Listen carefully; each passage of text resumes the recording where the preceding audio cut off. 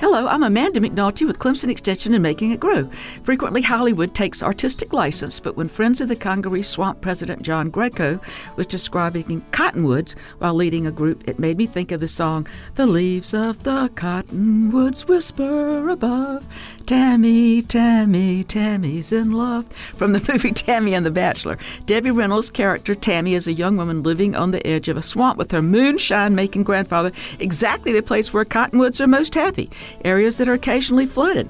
I personally have never seen a cottonwood in any other setting, but they can grow in a myriad of conditions, making them good trees for reclamation sites. The trees are fast-growing with limbs prone to breaking in winds, but those resulting snags are good places for wildlife to nest or take refuge.